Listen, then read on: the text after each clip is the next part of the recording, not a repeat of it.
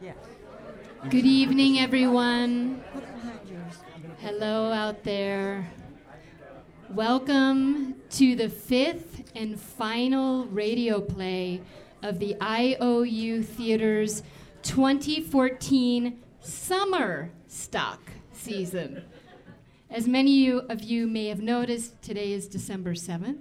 It's Pearl Harbor Day. So we've extended the summer season of IOU Theater by popular demand to our grand finale this evening, where we're very excited to present to you War of the Worlds, originally written by H.G. Wells in 1898, about Martians who were running out of resources, including, quite perhaps, water, which they use to multiply by. And we have adapted that radio play that was written by Howard Koch and directed by Orson Welles to great fracas and infamy in 1938 for 2014 to be relative to Spaces and Places in the Owens Valley and Los Angeles. And I'd really like to thank John Klusmeyer for this fantastic adaptation. And also let you know a little bit tonight about the sound effects that you're going to be hearing.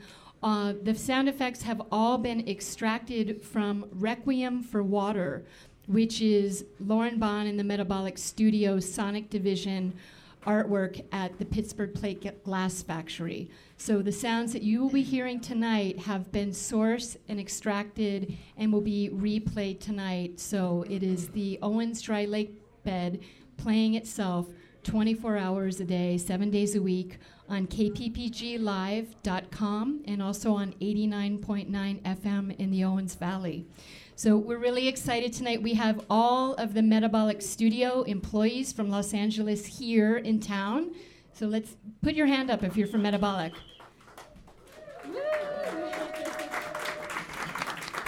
They've all come out for the grand finale. We also have guests here from London. And we have people listening in on the World Wide Web from Sao Paulo, some of our former IOU players, as well as Belize and further afield. So without further ado, we thank you all. We thank Kent Ramlos and the Double L for hosting the IOU Theater radio play series, Lauren Bond and the Metabolic Studio for producing and presenting them. And without further ado, we bring you IOU Theater live in 5, 4, 3, 2, 1.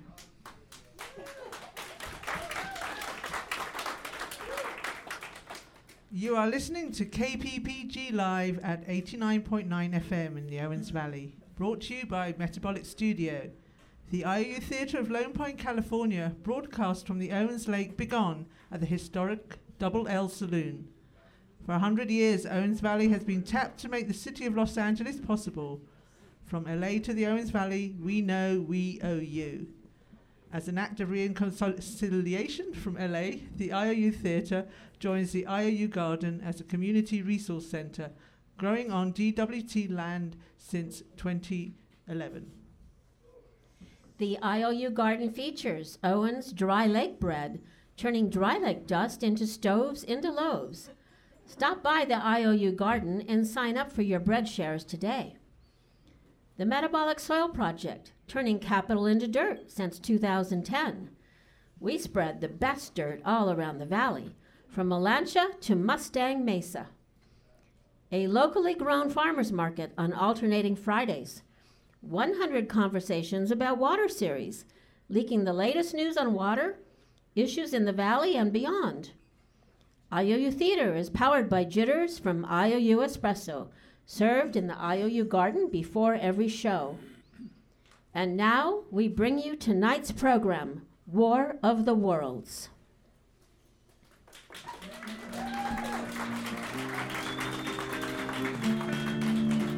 The KPPG broadcasting system and its affiliated stations present you the IOU Theatre on air in a radio play by Howard Koch, suggested by the H.G. Wells novel The War of the Worlds. Ladies and gentlemen, the director of the IOU Theatre and the star of these broadcasts, Orson Welles. We know now that in the early years of the 21st century, this world was being watched closely by intelligences greater than man's, and yet as mortal as his own. We know now that as human beings busied themselves about their various concerns, they were scrutinized and studied, perhaps almost as narrowly as a man with a microscope might scrutinize the transient creatures that swarm and multiply at a drop of water. With infinite complacence, people were to and fro over the earth about their little affairs, serene in the assurance of their dominion over this small spinning fragment of solar driftwood which, by chance or design, man has inhabited out of the dark mystery of time and space. Yet across an immense ethereal gulf, minds that, to our minds, as ours are to the beasts in the jungle, intellects vast, cool, and unsympathetic, regarded this earth with envious eyes and slowly and surely drew their plans against us. In the 14th year of the 21st century came the Great Disillusionment. It was near the start of December. Business was better. The several international scares were winding down. More people were back at work. Sales were picking up. On this particular evening, December 7th, the Arbitron rating service estimated that 13 million people were listening in on radios. For the next 24 hours, not much change in temperature. A slight atmospheric disturbance of undetermined origin is reported over the Pacific Northwest, causing a low-pressure area to move down rather rapidly over the west coast, bringing a forecast of rain accompanied by winds of light gale force. Maximum temperature, 66. Minimum, 48. This weather report comes to you from the Government Weather Bureau. We now take you back to the KPPG Live. Good evening, ladies and gentlemen. We're broadcasting from the Double L in Lone Pine, California. Tonight we bring you the easy listening music of Raymond Scott.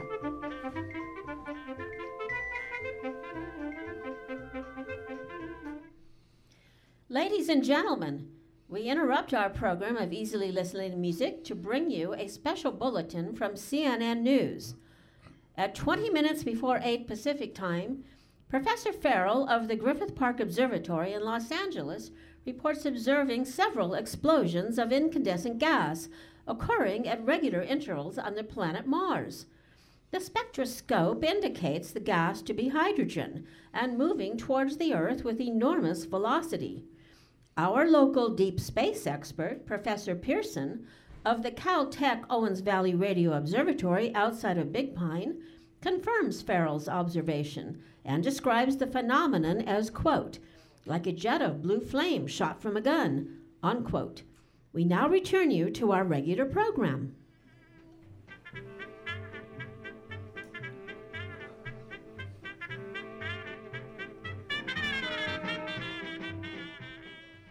Now a tune that never loses favor, the ever-popular Stardust. Sometimes I wonder why I spend the lonely night dreaming of a song. The melody haunts my reverie.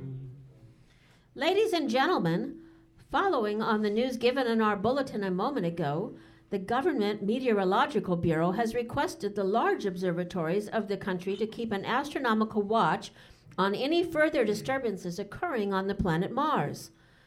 Due to the unusual nature of this occurrence, we have arranged an interview with local noted astronomer, Professor Pearson, who will give us his views on the event. In a few moments, we will take you to the Owens Valley Radio Observatory outside of Big Pine. Until then, we return you to more music. Tells his fairy tale of paradise where roses grew, though I dream in vain. We are now ready to take you to the Caltech Owens Valley Radio Observatory, where Carl Phillips, our commentator, will interview Professor Richard Pearson, famous astronomer. We take you now to Big Pine.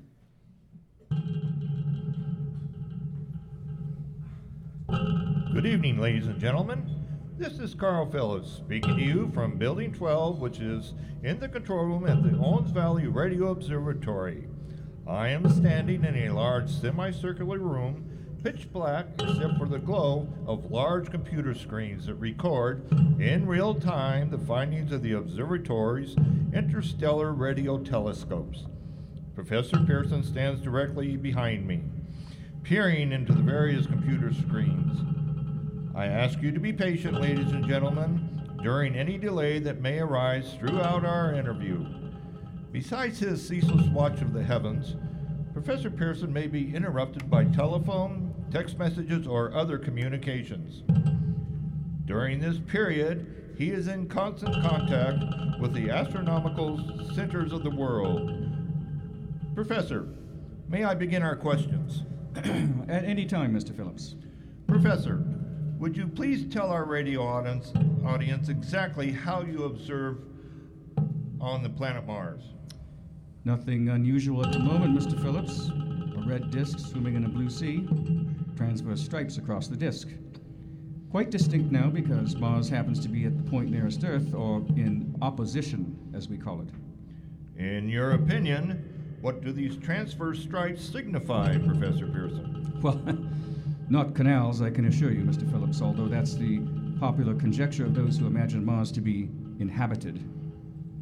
From a scientific viewpoint, the stripes are merely the results of atmospheric conditions peculiar to the planet. Then you're quite convinced, as a scientist, that living intelligence, as we know it, does not exist on Mars? I'd say the chances against it are 1,000 to 1. And yet, how do you account for those gas eruptions occurring on the surface of the planet at regular intervals? Well, Mr. Phillips, I cannot account for it. By the way, Professor, for the benefit of our listeners, how far is Mars from Earth? Approximately 40 million miles. Well, that seems a safe enough distance. Thank you. Just a moment. Ladies and gentlemen, someone has just handed Professor Pearson an email. While he reads it, let me remind you that we are speaking to you from the Owens Valley Radio Observatory, where we are interviewing the world-famous astronomer, Professor Pearson. One moment, please. Professor Pearson has passed me an email which he has just received. Professor, may I read the email to the listening audience? Certainly, Mr. Phillips. Ladies and gentlemen, I shall read you an emergency alert address to Professor Jones from Dr. Lucy Adams of the California Office of the United States Geological Survey. 9:15 p.m. Pacific Standard Time. Seismograph registered shock of almost earthquake intensity occurring within a radius of 10 miles of Independence, California. Please investigate. Professor Pearson, could this occurrence possibly have something to do with the disturbances observed on the planet Mars? Well, hardly, Mr. Phillips. This is probably a meteorite of unusual size, and its arrival at this particular time is merely a coincidence. However, we shall conduct a search as soon as daylight permits. Thank you, Professor. Ladies and gentlemen, for the past 10 minutes, we have been speaking to you from the Owens Valley Radio Observatory outside of Big Pine, bringing you a special interview with Professor Pearson, noted astronomer. This is Carl Phillips speaking. We are returning you now to our Lone Pine studio.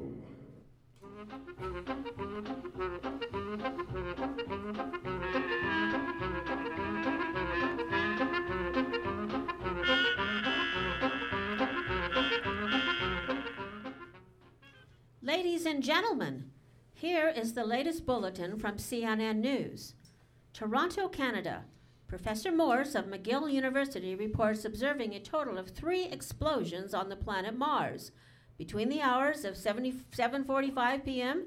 and 9:20 p.m. Pacific Standard Time. This confirms earlier reports received from American observatories. Now, nearer home comes a breaking news alert posted on the Los Angeles Times website. It is reported that at 8:50 p.m., a huge flaming object believed to be a meteorite, fell on a ranch in the neighborhood of Manzanar National Historic Site on Highway 395 between Independence and Lone Pine. The flash in the sky was visible within a radius of several hundred miles, and the noise of the impact was heard as far north as Bishop. We have dispatched a special mobile unit to the scene and will have our commentator, Carl Phillips, give you a word description as soon as he can reach there from Big Pine. In the meantime, we take you back to the sounds of KPPG Live.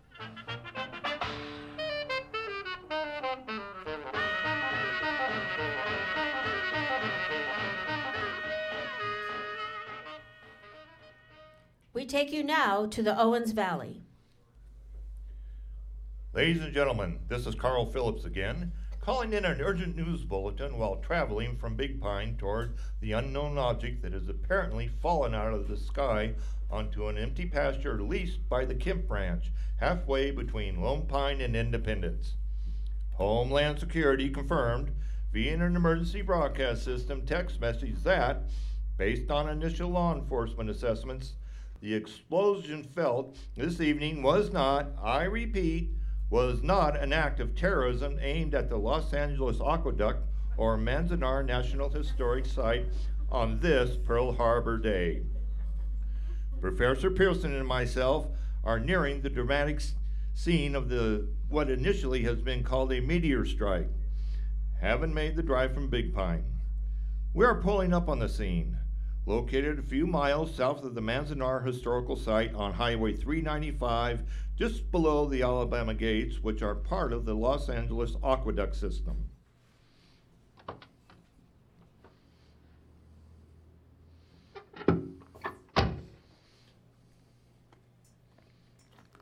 Well, I hardly know where to begin. To print for you a word picture of the strange scene before my eyes, like something out of a modern Arabian Nights. Well, I just got here.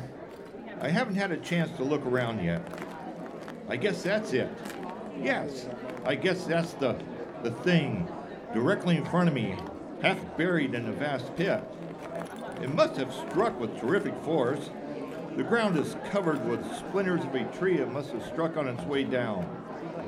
What I can see of the object itself doesn't look very much like a meteor, at least not the meteors I've seen. It looks more like a huge cylinder. It has a diameter of, what would you say? Professor Pearson. What's that? What would you say?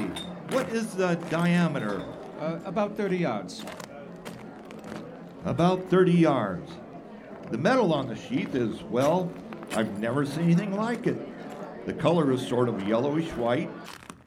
Curious spectators have left their cars on Highway 395 and are now pressing close to the object in spite of the efforts of the California Highway Patrol to keep them back.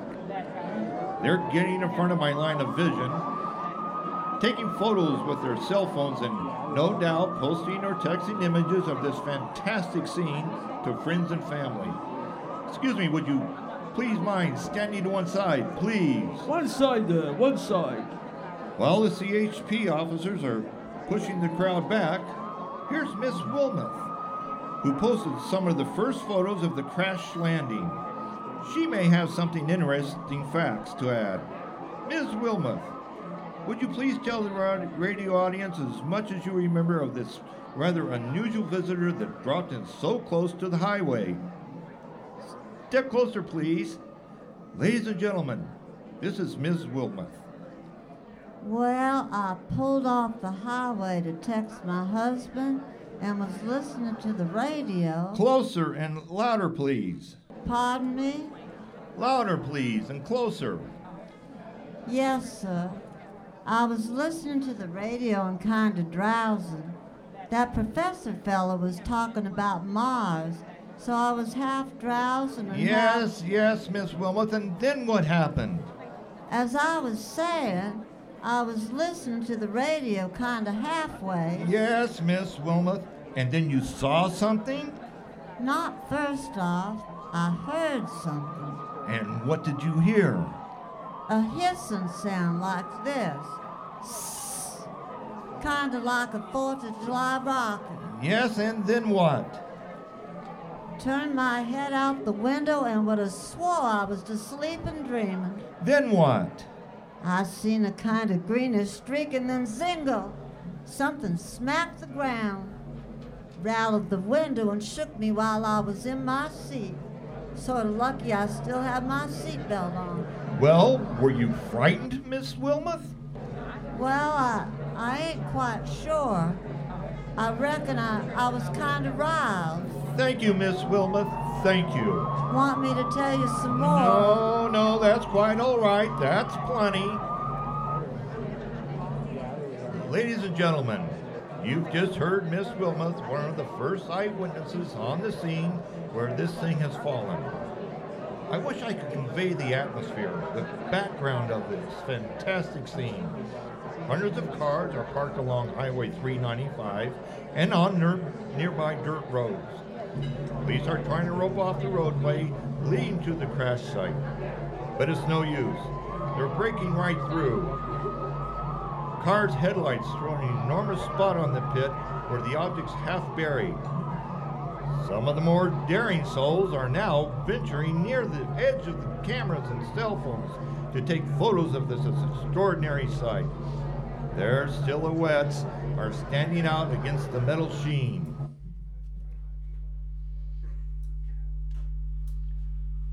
One man wants to touch the thing. He's having an argument with a CHP officer. The officer wins. Now, ladies and gentlemen, there's something I haven't mentioned in all this excitement, but now it's becoming more distinct. Perhaps you've caught it already on your radio. Listen.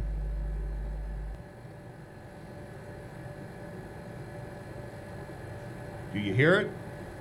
It's a curious humming sound that seems to come from inside the object. I'll move the microphone nearer. Now, we're not more than 25 feet away. Can you hear it now? Oh, Professor Pearson. Yes, Mr. Phillips. Can you tell us the meaning of that scraping noise inside the thing? Possibly the unequal cooling of its surface. I see. Do you still think it's a meteor, Professor? Well, I don't know what to think. The metal casing is definitely extraterrestrial, not found on this Earth. Friction with the Earth's atmosphere usually tears holes in the meteorite. This thing is smooth and, as you can see, of cylindrical shape. Just a minute. Something's happening. Ladies and gentlemen, this is terrific. This end of the thing is beginning to flake off. The top is beginning to rotate like a screw. The thing must be hollow.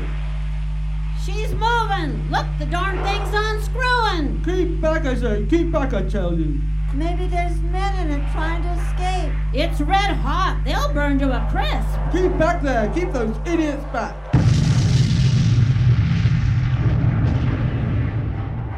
She's off. The top's loose. Look out there, stand back. Ladies and gentlemen, this is the most terrifying thing I have ever witnessed. Wait a minute. Someone's crawling out of the hollow top. Someone or something. I can see peering out of that black hole two luminous discs. Are they eyes? It might be a face. It might be... Good heavens! Something's wriggling out of the shadow like a gray snake. Now it's another one and another. They look like tentacles to me. There, I can see the thing's body. It's large as a bear, and it glistens like wet leather. But that face, ladies and gentlemen, it's indescribable. I can hardly force myself to keep looking at it. The eyes are black and gleam like a serpent. The mouth is V-shaped with saliva dripping from its rimless lips and seems to quiver and pulsate. The monster, or whatever it is, can hardly move. It seems weighted down possibly by gravity or something. The thing's rising up. The crowd is falling back now. They've seen plenty. This is the most extraordinary experience. I can't find words. I'll pull this microphone with me as I talk. I'll have to stop the restriction until I can take a new position. Hold on, will you please? I'll be right back in a minute.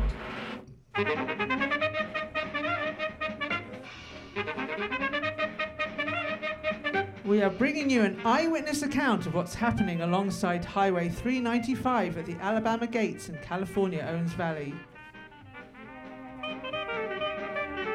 We now return you to Carl Phillips at the Alabama Gates. Ladies and gentlemen, am I on? Ladies and gentlemen, here I am on the high ground between highway lanes. From here, I get a sweep of the whole scene. I'll give you every detail as long as I can talk and as long as I can see. More California Highway Patrol cars and officers have arrived. They're drawing up a cordon in front of the pit, about 30 of them. No need to push the crowd back now. They're willing to keep their distance. The captain is conferring with someone. We can't quite see who. Oh yes, I believe it's Professor Pearson. Yes, it is. Now they've parted. The professor moves around to one side, studying the object, while the captain and two policemen advance with something in their hands. I can see it now. It's a white handkerchief tied to a pole, a flag of truce. If those creatures know what that means, what anything means. Wait! Something's happening!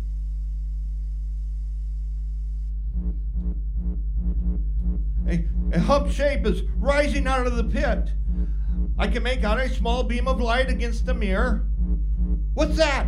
There's a jet of flame springing from the mirror, and it leaps right into the advancing men.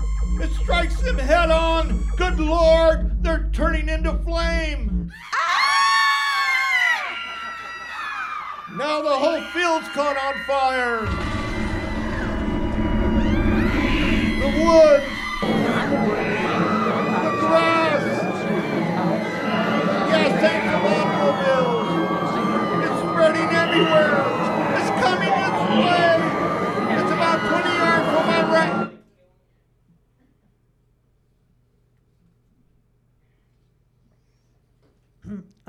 Ladies and gentlemen, due to circumstances beyond our control, we are unable to continue the broadcast from the Alabama Gates.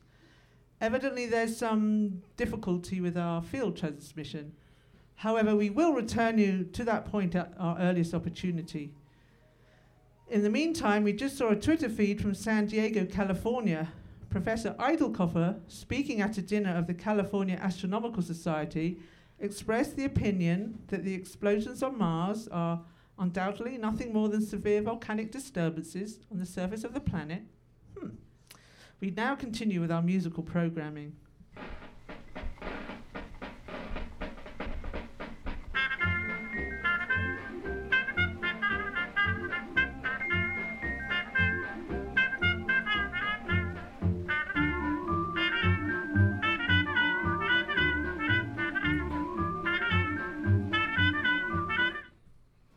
Ladies and gentlemen, I have just been alerted to a post on the Inyo County Sheriff's Department Facebook page. The message is from the California Highway Patrol. Just a moment. At least 40 people, including 6 state troopers, lie dead in a field and along the highway at the Alabama Gates. This is approximately halfway between Lone Pine and Independence, California. Their bodies are burned and distorted beyond all possible recognition. The next voice you hear will be that of Vice Admiral Montgomery Smith, commander of the China Lake Naval Weapons Station. I have been requested by California Governor Jerry Brown to place Inyo County under martial law. No one will be permitted to enter this area except by special pass issued by the state or military authorities. 4 companies of the U.S. Marines are proceeding from China Lake and Camp Pendleton and will aid in the evacuation of homes within the range of military operations. Thank you. You have just been listening to Vice Admiral Montgomery Smith, commander of the China Lake Naval Weapons Station. In the meantime, further details of the catastrophe at the Alabama Gates are coming in. The strange creatures, after unleashing their deadly assault, crawled back into their pit and made no attempt to prevent the efforts of the firemen to recover the bodies and extinguish the fire. Combined fire departments from Lone Pine, Cal Fire, and Independence are fighting the flames which menace the entire countryside. We have been unable to establish any contact with our mobile unit at Alabama Gates, but we hope to be able to return you there at the earliest possible moment. In the meantime, we take you just one moment, please. Is that what I'm supposed to say? Ladies and gentlemen, I have just been informed that we have finally established communication with an eyewitness of the tragedy. Professor Pearson has been located at the Alabama Gates Gatehouse, where he has established an emergency observation post. As a scientist, he will give you his explanation of the calamity. The next voice you hear will be that of Professor Pearson. Professor Pearson? Of the creatures at the rocket cylinder at the Alabama Gates, I can give you no authoritative information, either as to their nature, their origin, or their purposes here on Earth. Of their destructive instrument, I might venture some conjectural explanation. For want of a better term, I shall refer to the mysterious weapon as a heat ray. It's all too evident that these creatures have scientific knowledge far in advance of our own. It's my guess that in some way they're able to generate an intense heat in a chamber of practically absolute non-conductivity. This intense heat they project in a parallel beam against any object they choose by means of a polished parabolic mirror of unknown composition, much as the mirror of a lighthouse projects a beam of light. And that is my conjecture on the origin of the heat ray. Thank you, Professor Pearson. Ladies and gentlemen, here is a text message from the local hospital. It is a brief statement informing us that the charred body of Carl Phillips has been identified by doctors at Southern Inyo Hospital. Now, here's another update from Washington, D.C. The Office of the Director of the National Red Cross reports 10 units of Red Cross emergency workers have been assigned to the military headquarters outside the Alabama Gates. Here's an update posted on the CAL FIRE website. The fires at the Alabama Gates and vicinity are now under control. Scouts report all quiet in the pit and no sign of life appearing from the mouth of the cylinder.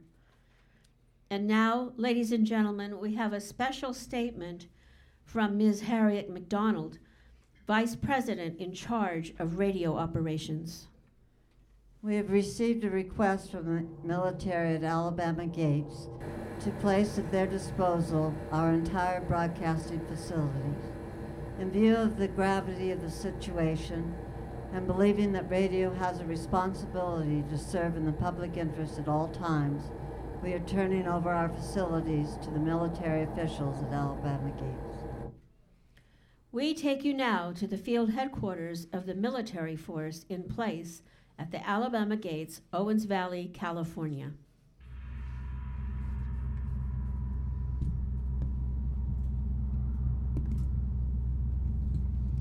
This is Captain Lanson of the Signal Corps, attached to the Marine Detachment, now engaged in military operations in the vicinity of Alabama Gates.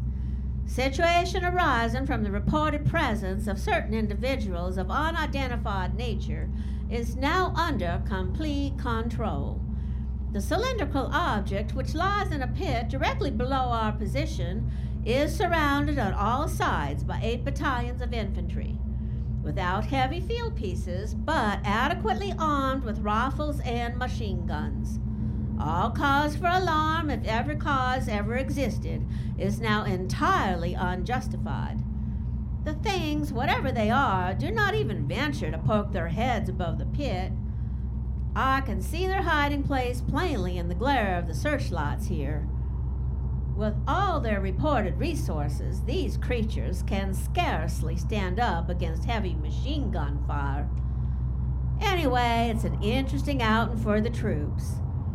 I can make out their khaki uniforms crossing back and forth in front of the lights. It looks almost like a real war. Why, there appears to be some slight smoke in the remaining cottonwood trees bordering the Owens River. But it's probably just a fire started by campers. Well, we ought to see some action soon. One of the companies is deploying on the left flank. A quick thrust and it will all be over. Now, wait a minute. I see something on top of the cylinder. No, it's nothing but a shadow. Now, the troops are on the edge of the highway. 7,000 armed men closing in on an old metal tube. Wait, that wasn't a shadow. It's something moving. Looks like solid metal. Kind of a shield-like affair rising up out of the cylinder.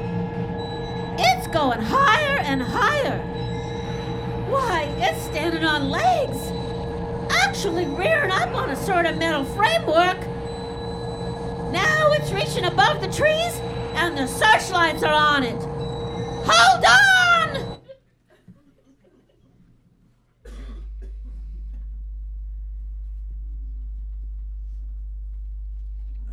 Ladies and gentlemen, I have a grave announcement to make. Incredible as it may seem, both the observation of science and the evidence of our eyes lead to the inescapable assumption that those strange beings who landed in the Owens Valley ranchlands tonight are the vanguard of an invading army from the planet Mars.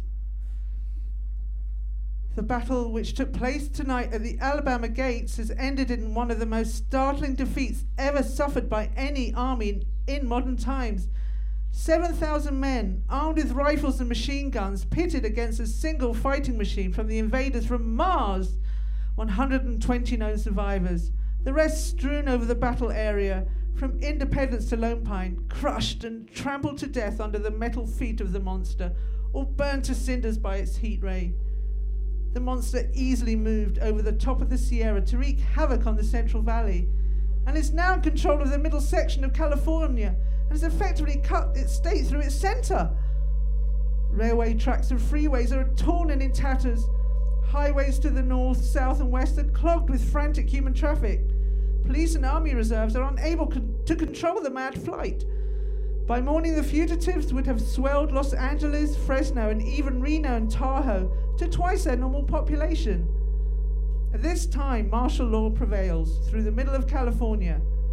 We now take you to Washington for a special broadcast on the national emergency. The Secretary of the Interior. Citizens of the nation, I shall not try to conceal the gravity of the situation that confronts the country, nor the concern of your government in protecting the lives and property of its people. However, I wish to impress upon you, private citizens and public officials, all of you, the urgent need of calm and resourceful action. Fortunately, this formidable enemy is still confined to a comparatively small area, and we may place our faith in the military forces to keep them there. In the meantime, placing our faith in God, we must continue the performance of our duties, each and every one of us, so that we may confront this destructive adversary with a nation united, courageous, and consecrated to the preservation of human supremacy on this earth. I thank you. You have just heard the Secretary of the Interior speaking from Washington. Phone calls, text messages, Instagram photos, emails, tweets, and social media, too numerous to read, are piling up in the studio here. We're informed that the central portion of California is blacked out from radio communication due to the effect of the heat ray upon power lines and electrical equipment. Here's a breaking news update posted on the LA Times website. Cables received from English, French, German and scientific bodies offering assistance. Astronomers report continued gas outbursts at regular intervals on the planet Mars. Majority voice opinion that enemy will be reinforced by additional rocket machines. Attempts made to locate Professor Pearson of Big Pine, who has observed Martians at close range. It's feared he was lost in the recent battle. Edwards Air Force Base, California. Scouting planes report 3 Martian machines visible above treetops moving south towards Mojave, with population fleeing ahead of them. Heat ray not in use, although advancing at express train speed. Invaders pick their way carefully. They seem to be making conscious effort to avoid destruction of cities and countryside. However, they stop to uproot power lines, bridges and railroad tracks. Their apparent objective is to crush resistance, paralyze communication, and disorganize human society. Here's a bulletin from Ridgecrest, California. ATV riders have stumbled on a second cylinder, similar to the first embedded in the desert in Owens Valley. Marine field pieces are proceeding from China Lake Naval Weapons Station to blow up second invading unit before cylinder can be opened and fighting machine rigged. They're taking up position at the LA Aqueduct Siphon in Jawbone Canyon. Another bulletin from Edwards Air Force Base. Scouting planes report enemy machines now 3 in number, increasing speed southward, kicking over houses and trees in their evident haste to form a conjunction with their allies south of the Owens Valley. Instagram photos show the machines east of San Diego within 10 miles of the Pacific Ocean. Here's an emergency text message from Nellis Air Force Base, Las Vegas, Nevada. Fleet of Air Force bombers carrying heavy explosives flying north in pursuit of enemy. Scouting planes act as guides. They keep speeding enemy in sight. Just a moment, please. Ladies and gentlemen, we've established cell phone connection with the artillery line to give you direct reports of the zone of the advancing enemy. First, we take you to the battery of the 22nd Field Artillery, located in Jawbone Canyon. Range, 32 meters. 32 meters. Projection, 39 degrees. 39 degrees. Fire!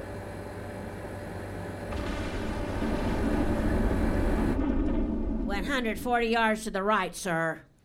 Shift range, 31 meters. 31 meters. Projection, 37 degrees. 37 degrees. Fire! A hit, sir. We got the tripod of one of them. They've stopped. The others are trying to repair it. Quick, get the range. Shift 30 meters. 30 meters. Projection, 27 degrees. 27 degrees. Fire!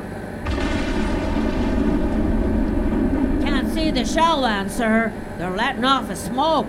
What is it? A black smoke, sir. Moving this way. Lying close to the ground. It's moving fast. Put on gas mask. Get ready to shift 24 meters. 24 meters. Projection, 24 degrees. 24 degrees. Fire! Still can't see, sir. The smoke's coming nearer. Get the range. Get the range. 23 meters. 23 meters. 23 meters. 22 degrees.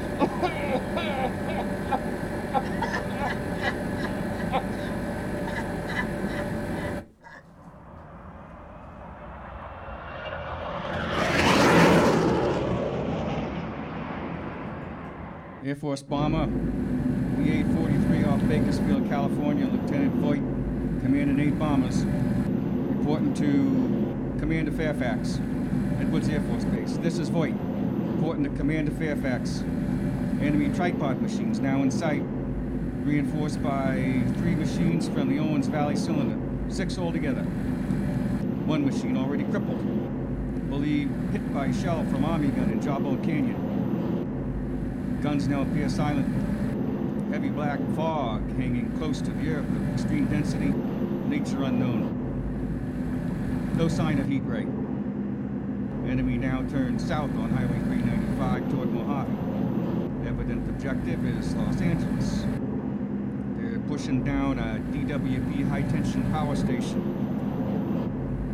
Now the Type 5 machines are attacking the huge wind turbines in their path. Wind turbines are about as tall as the alien machines, but they're knocking them over like turbines, like they were stick toys. Machines are close together now, ready to attack. Plane circling, ready to strike. 1,000 yards and we'll be over the first. 800 yards. 600. 400. 200. There they go. Giant arm raised. Green flash. They're spraying us with flame. 2,000 feet. Engines are giving out. No chance to release bombs.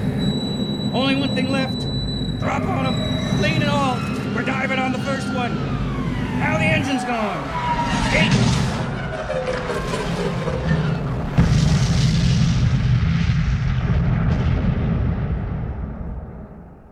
This is Bakersfield, California, calling Edwards Air Force Base.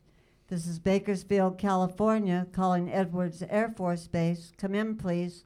This is Edwards Air Force Base. Go ahead.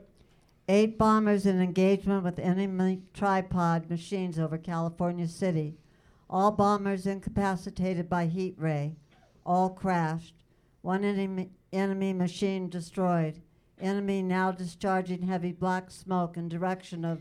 This is Sylmar, California. This is Sylmar, California. Warning, poisonous black smoke pouring down the 14 freeway.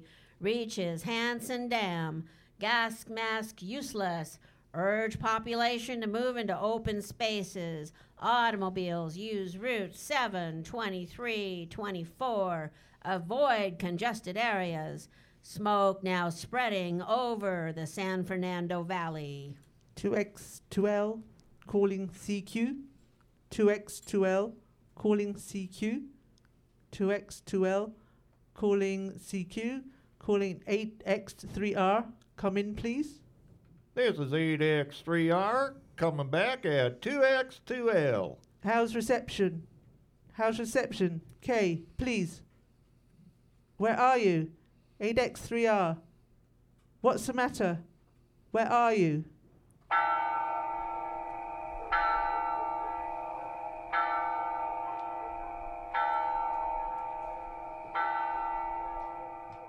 I'm speaking from the roof of the Metabolic Studio in downtown Los Angeles. I'm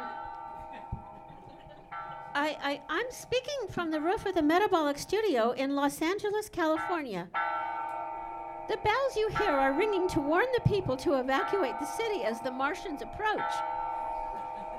Estimated in the last 2 hours, 3 million people have moved out along the roads to the south. The 5 freeway is still kept open to all vehicles, but avoid the 15 north to Las Vegas. It's hopelessly jammed. All communication with Malibu and beach cities closed 10 minutes ago. Nothing is working except text messages. Text messages. What good are they now? We have no more defenses. Our army wiped out, artillery, Air Force, everything wiped out. This may be the last broadcast. We'll stay here to the end, though. People are holding service in the Cathedral of Our Lady of the Angels.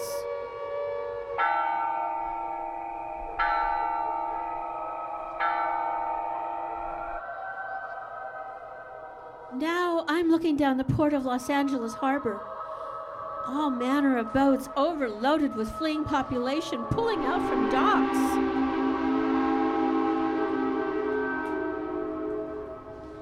Streets are all jammed, noise and crowds like New Year's Eve in the city. Wait a minute. Enemy is now inside above the Verdugo Mountains. Five great machines. First one is walking over the concrete LA River Channel. I can see it from here, crossing the LA River Channel like a man stepping over a ditch. Another an emergency broadcast system text messages just came through. Martian cylinders are falling all over the country. One outside San Francisco, one in Denver, Phoenix, Sacramento. They seem to be timed and spaced. Now the first machine reaches downtown. He stands watching, looking over the city. His steel cowlish head is even with the skyscrapers. He waits for the others. They look like a cluster of competing downtown skyscrapers. Now they're lifting their metal hands. This is the end now. Smoke comes out. Black smoke drifting over the city. People in the streets see it now. They're running west towards the Pacific Ocean. Thousands of them dropping in like rats.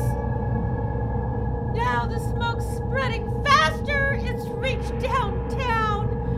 People are trying to run away from it, but it's no use. They're falling like flies. Now the smoke's crossing Dodger Stadium, Chinatown, Broadway, Spring Street, 100 yards away. It's 50 feet.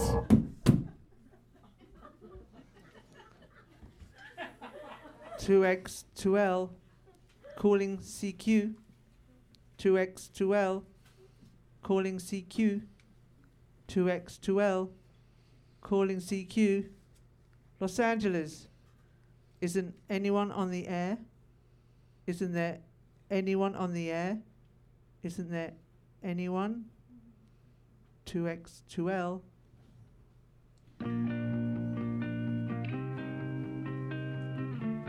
You're listening to KPPG Live, Lone Pine at 89.9 FM, featuring the IOU Theatre adaptation of Orson Welles and the Mercury Theatre on Air, and an original dramatization of The War of the Worlds by H.G. Wells.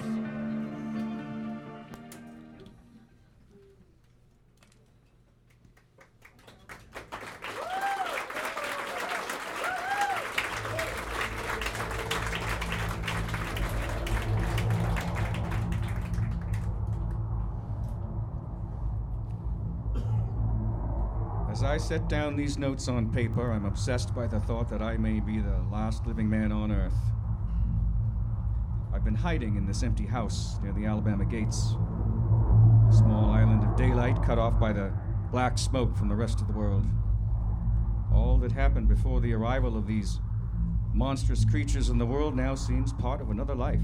A life that has no continuity with the present furtive existence of the lonely derelict who pencils these words on the back of some astronomical notes bearing the signature of Richard Pearson.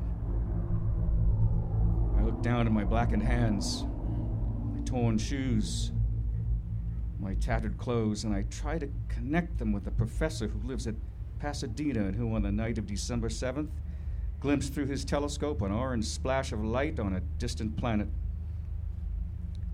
My wife, my colleagues, my students, my books, my observatory, my world, where are they? Did they ever exist? Am I Richard Pearson? What day is it? Do days exist without calendars? Does time pass when there are no human hands left to wind the clocks?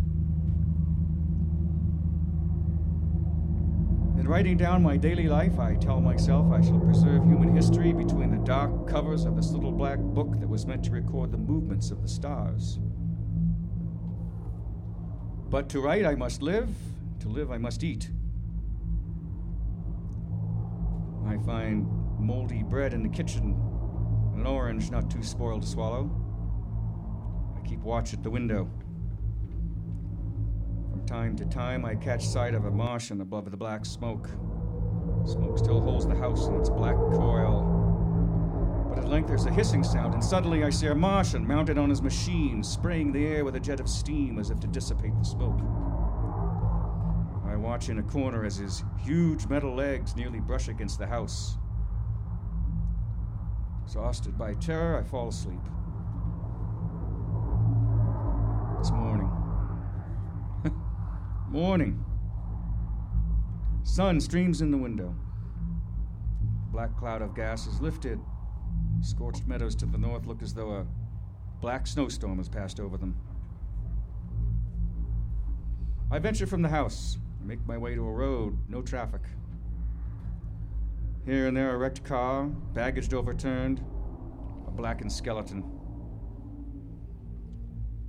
I push on south.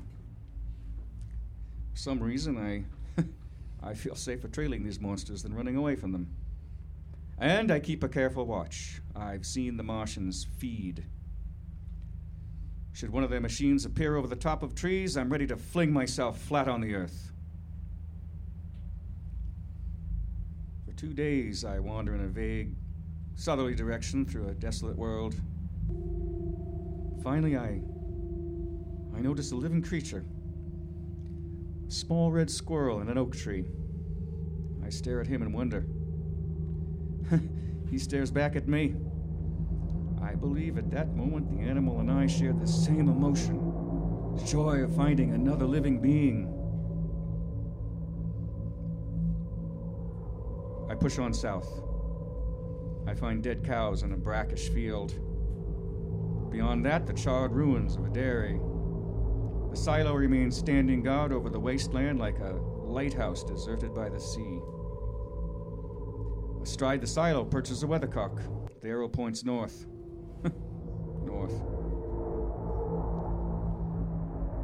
The next day I came to a city vaguely familiar in its contours, yet its buildings strangely dwarfed and leveled off as if a giant hand had sliced off its highest towers with a capricious sweep.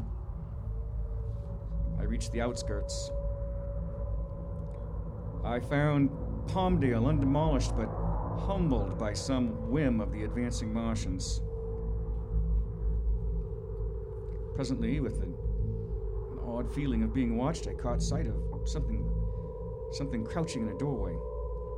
I made a step towards it, and it rose up and became a man. A man armed with a large knife. Stop! Where'd you come from? I come from many places. A long time ago, from the Caltech Owens Valley Radio Observatory. Caltech Radio Observatory, huh? That's near Alabama Gates. Yes. Alabama Gates. Yeah. There's no food here. This is my country. All this end of town down to the L.A. River.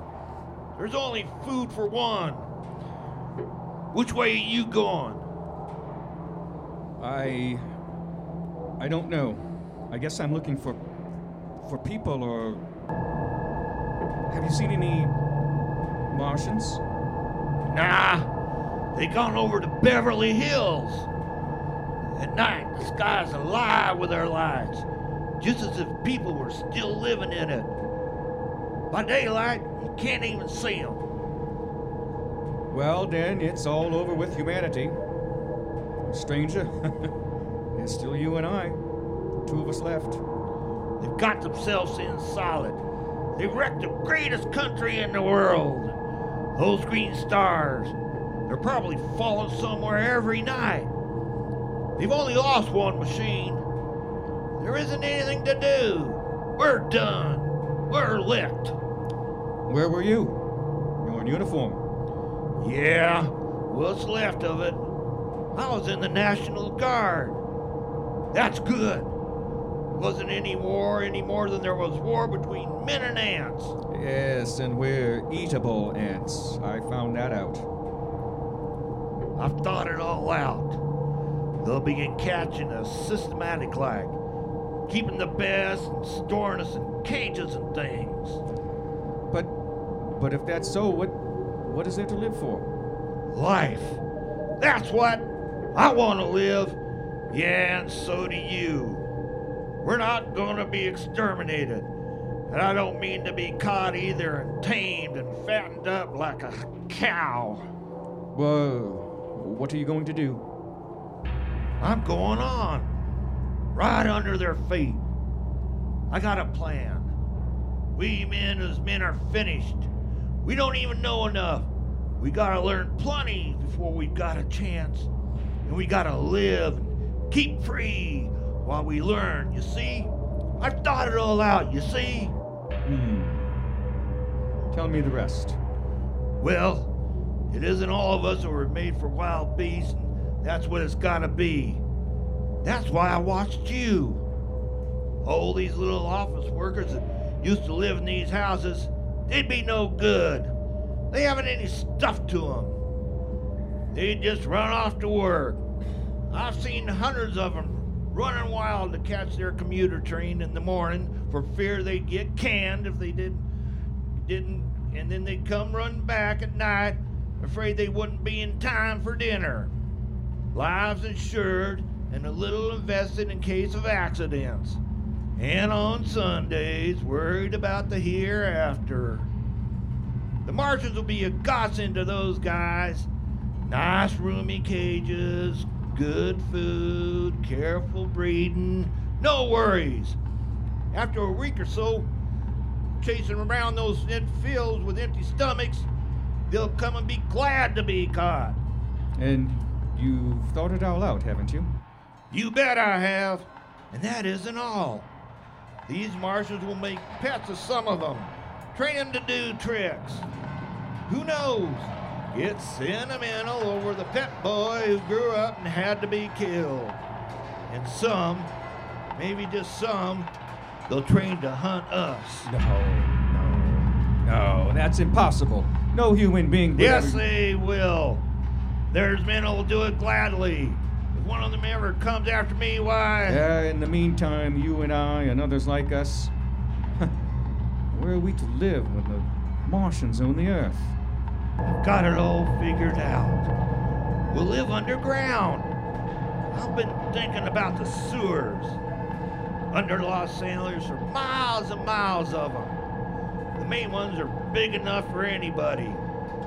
Then there's cellars, vaults, underground storerooms, storm drains, subways. You begin to see, huh? We'll get a bunch of strong men together. No weak ones, they're rubbish. They're out. And you meant me to go? Well, I gave you a chance, didn't I? Well, we won't quarrel about that. Go on. And we've got to make safe places for us to stay in, see? Get all the books we can. Science books. That's where men like you come in, you see? We'll raid the museums. We'll even spy on the Martians. It may not be so much we had to learn before. Just imagine this. 4 or 5 of their own fighting machines suddenly start off. Heat rays right and left. And not a Martian in them. Not a Martian in them. But men. Men who have learned the way how. It may not even be in our time. Gee. Imagine how one of them lovely things with its heat ray wide and free. We'd turn it on Martians. We'd turn it on men. We'd bring everybody down to their knees. And that's your plan? You and me, and a few more of us, we'd own the world. I see. Say, what's the matter? Where are you going? Not to your world. Goodbye, stranger.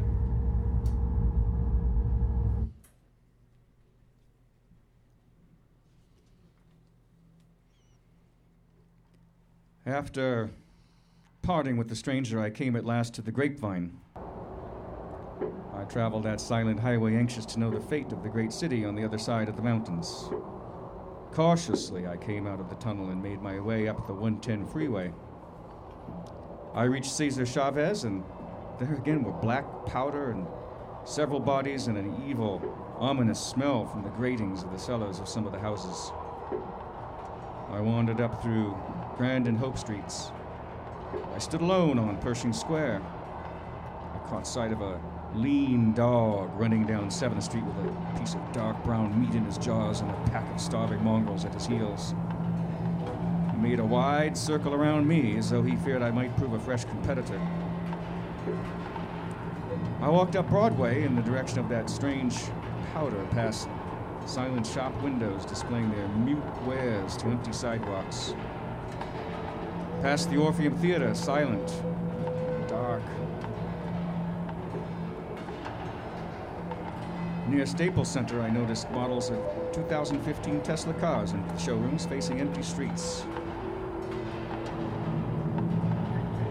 From the top of the U.S. Bank Tower, I watched a flock of black birds circling in the sky. I hurried on. Suddenly, I caught sight of the hood of a Martian machine standing somewhere in MacArthur Park, gleaming in the late afternoon sun. Insane idea. I rushed recklessly across Wilshire Boulevard and into the park, climbed a small hill above the pond at Alvarado Street. And from there, I could see,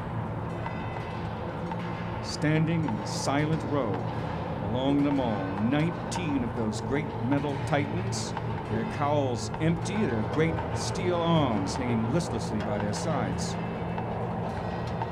I looked in vain for the monsters that inhabit those machines. Suddenly, my eyes were attracted to the immense flock of black birds that hovered directly below me. They circled to the ground, and there before my eyes, stark and silent, lay the Martians with their hungry birds pecking and tearing brown shreds of flesh from their dead bodies. Later, when their bodies were examined in laboratories, it was found that they were killed by millions of little bursts of invisible microwaves. No, the microwaves were not shot by Martians or airplanes or Marines. They were little bursts of energy that transmit text messages. It seems the frequency eventually scrambled the machine circuits, which electrocuted the Martians and burned out their machines. Hard to believe, but texts and tweets have saved mankind from total annihilation.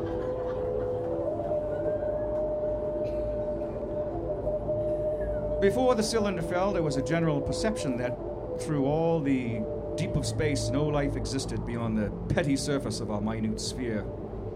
Now we see further. Dim and wonderful is the vision I have conjured up in my mind of life spreading slowly from this little seedbed of the solar system throughout the inanimate vastness of sidereal space. But that is a remote dream. It may be that the destruction of the Martians is only a reprieve. To them, and not to us, is the future ordained, perhaps. Strange it now seems to sit in my peaceful study at Caltech, writing down this last chapter of the record begun at a stretch of pasture at the Alabama gates. Strange to see from my window the university spires, dim and blue through an April haze. Strange to watch children playing in the streets. Strange to see young people strolling on the green where the new spring grass heals the last blackened scars of a bruised earth.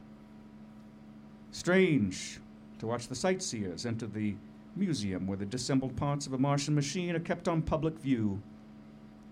Strange when I recall the time when I first saw it, bright and clean-cut, hard and silent, under the dawn of that last great day.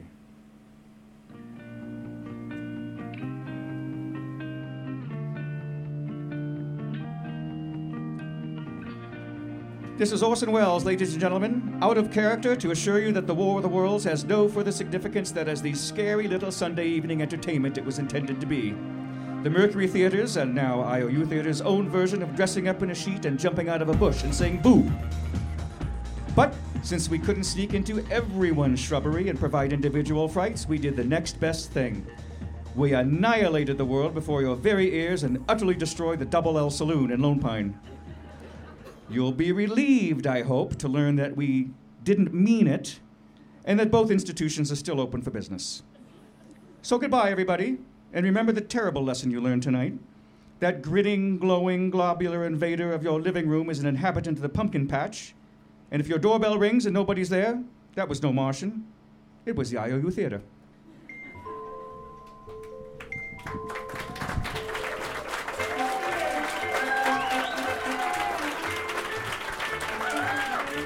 Tonight's KPPG Live and its affiliated station, Coast to Coast, have brought you The War of the Worlds by H.G. Wells. the fifth and final of its 2014 Summer Stock series of dramatic radio plays, featuring the Owens Valley content of the IOU players and the musicians on the air. This is KPPG Live 89.9 FM.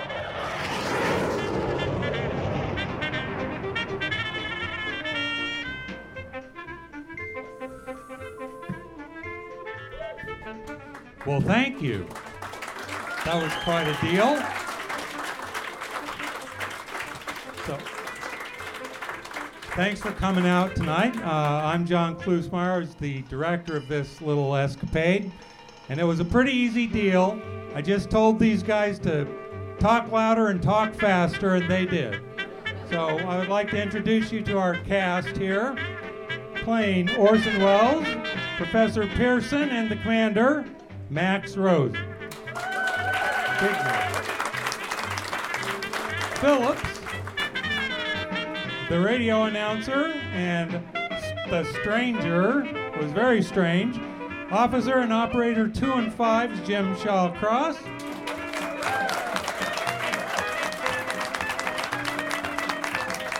Now with a bunch of parts, announcer 1, policewoman, Vice Admiral Montgomery Smith, gunner and operator 4, Jude Greenberg.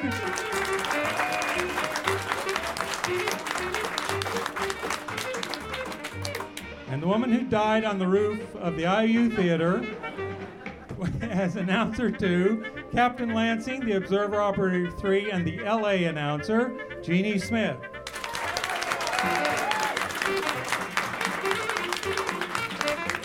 And the spectacular Miss Wilmoth, our eyewitness, announcer 3, McDonald, the radio station boss, Secretary of the Interior, operator 1, Mary Winchester.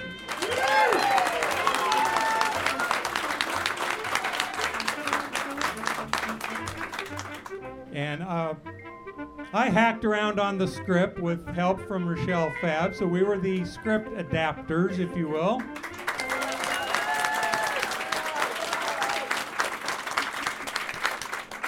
And on sound effects and Foley, which was an amazing bit of work there, that was Rochelle Fab in collaboration with the Metabolic Studios, Sonic Division, and PPG. So a big explosion for those folks.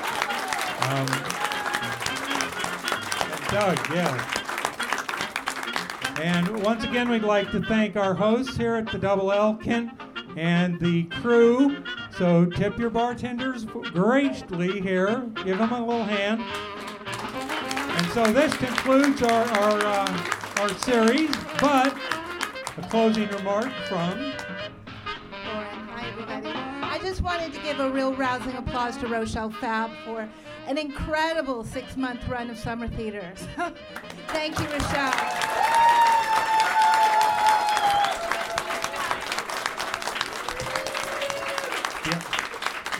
And we'd like to thank all you folks who showed up at our 4 or 5 plays, and we enjoyed doing them for you. They were big fun, and who knows, we might be back next year. Thank you.